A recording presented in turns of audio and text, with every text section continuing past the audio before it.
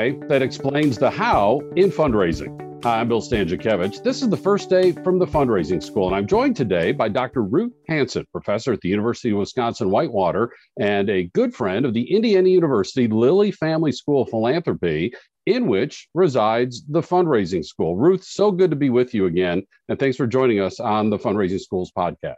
Oh, Bill, I'm delighted to be here. Thank you so much for having me. And Ruth is the author of Chapter 4 of Achieving Excellence in Fundraising, the 5th edition that was published in the year 2022. And that chapter is Theory in Fundraising. Now, wait, don't hit pause, don't hit stop. I know a lot of you are anxious for the practices of fundraising, and those are taught throughout the 39 chapters of this textbook. But we want to understand the why behind those practices. There are theories that undergird effective fundraising practice, and understanding this why can strengthen your fundraising skills and abilities. And so, Ruth, first of all, just kind of again, this big picture, what is the role of theory in fundraising practice? Yeah, it's a really great question. And Bill, I think, as you said, we're so used to learning the practice, to learn the do this step, then this step, then this step, which is kind of a cookbook approach, right? Taking you through the steps. If you are at the point where you can step back and say, I wonder why that happens. How can we make predictions based on this? It's actually less to memorize because you understand, as you said, why, how things work. And so much attention in the scholarly literature, in research, has been on either, what happens or why do people make gifts, which is obviously, those are very important questions. There hasn't been as much on, well, why do we do what we do with fundraising? How does it actually work? And I'm so excited to be able to contribute, some of that to this text. Ruth, it's so easy to get caught up in the necessary management of fundraising, our specific fundraising plan, our vehicles and our tactics, our matrix, and are we hitting our goals? And all those things are so important. How can theory, kind of looking at the big picture that undergirds these practices, how can that help us just, keep a good context and a good frame of mind as we're really just immersed in the day-to-day practices of fundraising? Yeah, context is a really good way to think about it. There are two metaphors that I really like in thinking about how theory contributes. One is the idea of theory as a spotlight, just focusing on this one aspect. How does this one aspect really work, and isolating it, pulling it out, examining it, so that you can then put it back in and understand how it functions with relation to other items, right? And the other is the metaphor of really like a coat closet, or if you think about, going into the bathroom, you have all those hooks that you put your towels on or whatever. Sometimes we have so much going on. The theory can be kind of like those hooks on the wall that gives you a place to put information and step back and say, aha, now I see it. Now I understand what's happening here. Well, and I will mix your metaphors as a friendly amendment and say that I need a spotlight for my coat closet because there's so much in the coat closet that I need some illumination to make sense of it all. And it sounds like these theories do that. Yeah, I mean, that's a really common thing, right? Is there's so much going on.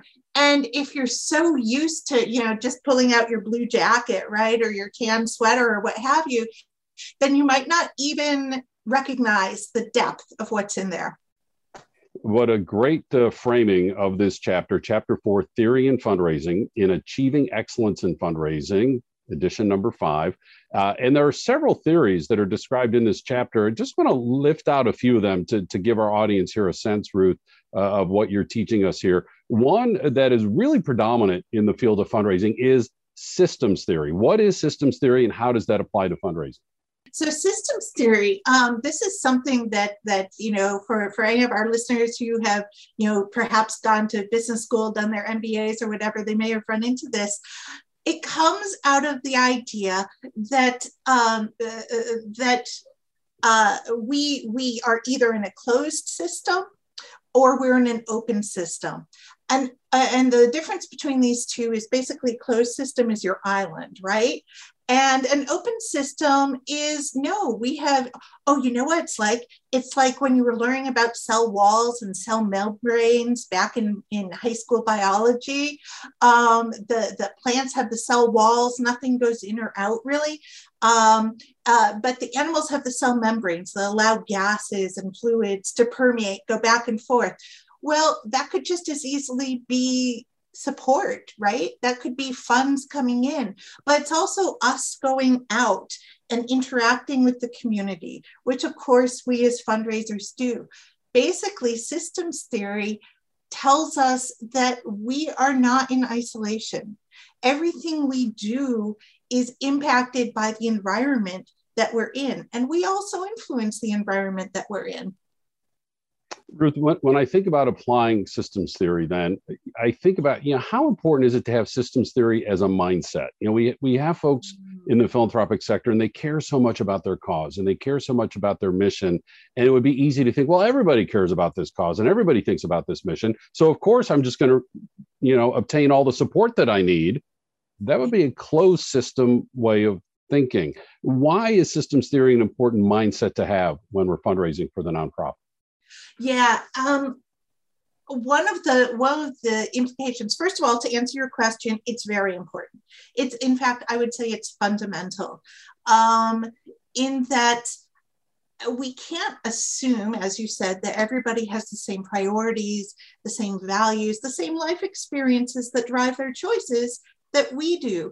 And so what we as fundraisers wind up doing is essentially it's a function called boundary spanning, right? So the boundary being between the organization where people are living this cause on a daily basis and the outside world where people have other priorities, other things that are capturing their attention. So we as fundraisers are spanning this boundary. We're acting as liaisons with our donors, with our potential donors, with our potential supporters in the community, and meeting them where they're at. So I think it's really important to acknowledge that not everybody is, currently within our organization. We rely on them for funding.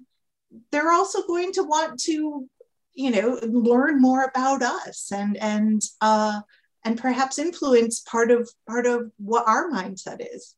Fundraising is part of philanthropy, and philanthropy is voluntary action for the public good. We're encouraging people to volunteer their time, their voice, their talents, their skills, their contact lists, and yes, their financial resources.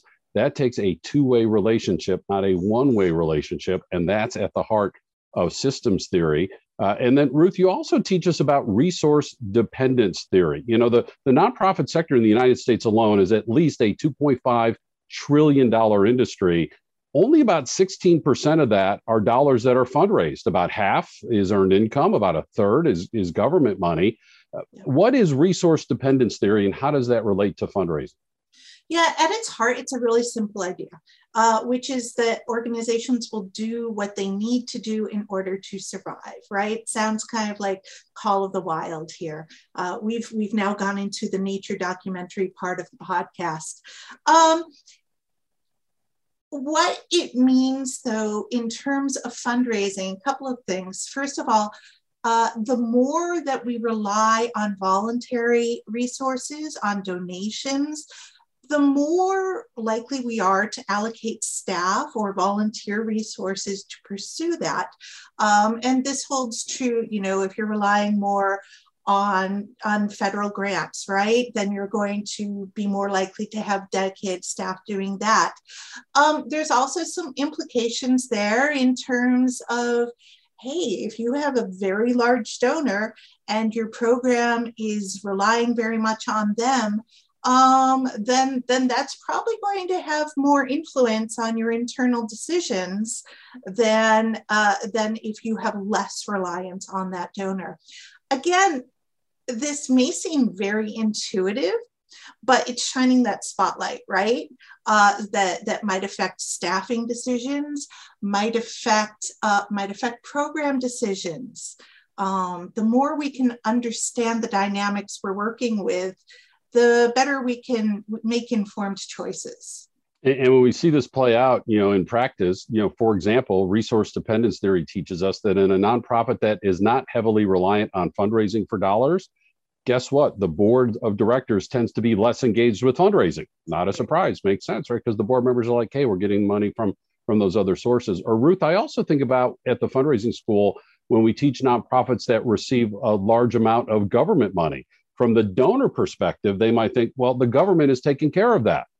You're not as dependent on my resource as a donor. So again, a lot of important implications here for day-to-day fundraising.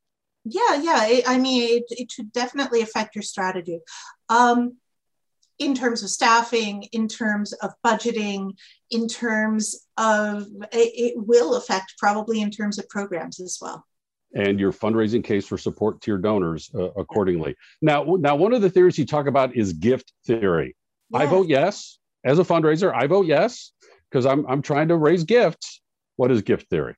No, I appreciate your support for gift theory. We'll get little buttons made. So gift theory really comes from anthropology, and it is the observation that pretty much human societies everywhere have gift giving, right? Have this voluntary sharing and giving between each other, and it doesn't have to be checks or Bitcoin or whatever, right? It could be watching each other's kids. It could be bringing over a casserole or what have you, right? And there's a couple big things of gift theory. One is just that idea of generosity is really part of our social fabric. The other is that the idea of reciprocity. And I think where this comes in fundraising is the idea that we as fundraisers, we can't always be asking. I like to call fundraising the please and thank you department, because sometimes what we're reciprocating with is appreciation, or we're reciprocating with, here, you get to see the impact that your gift has had. That has value as well. That is also the gift of attention, the gift of thoughtfulness. And I think one of the implications here is stewardship is important, and it's part of fundraising. If we're measuring our goals simply by how many times did you say please, that's important. But how many times you say thank you is going to affect that in the long term.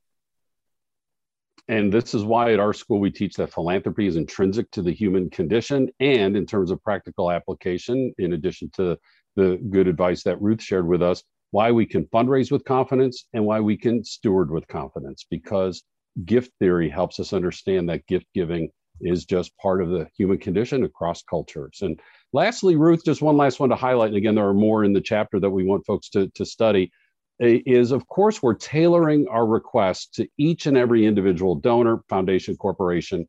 And one of the theories that helps us do that is social identity theory. Help us understand that, please. Yeah.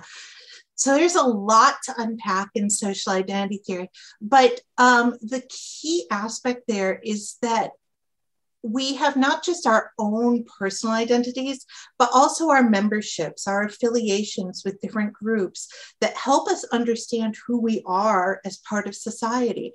It might be, I am part of the church choir. I am part of the bowling team. I am a Girl Scout leader, right?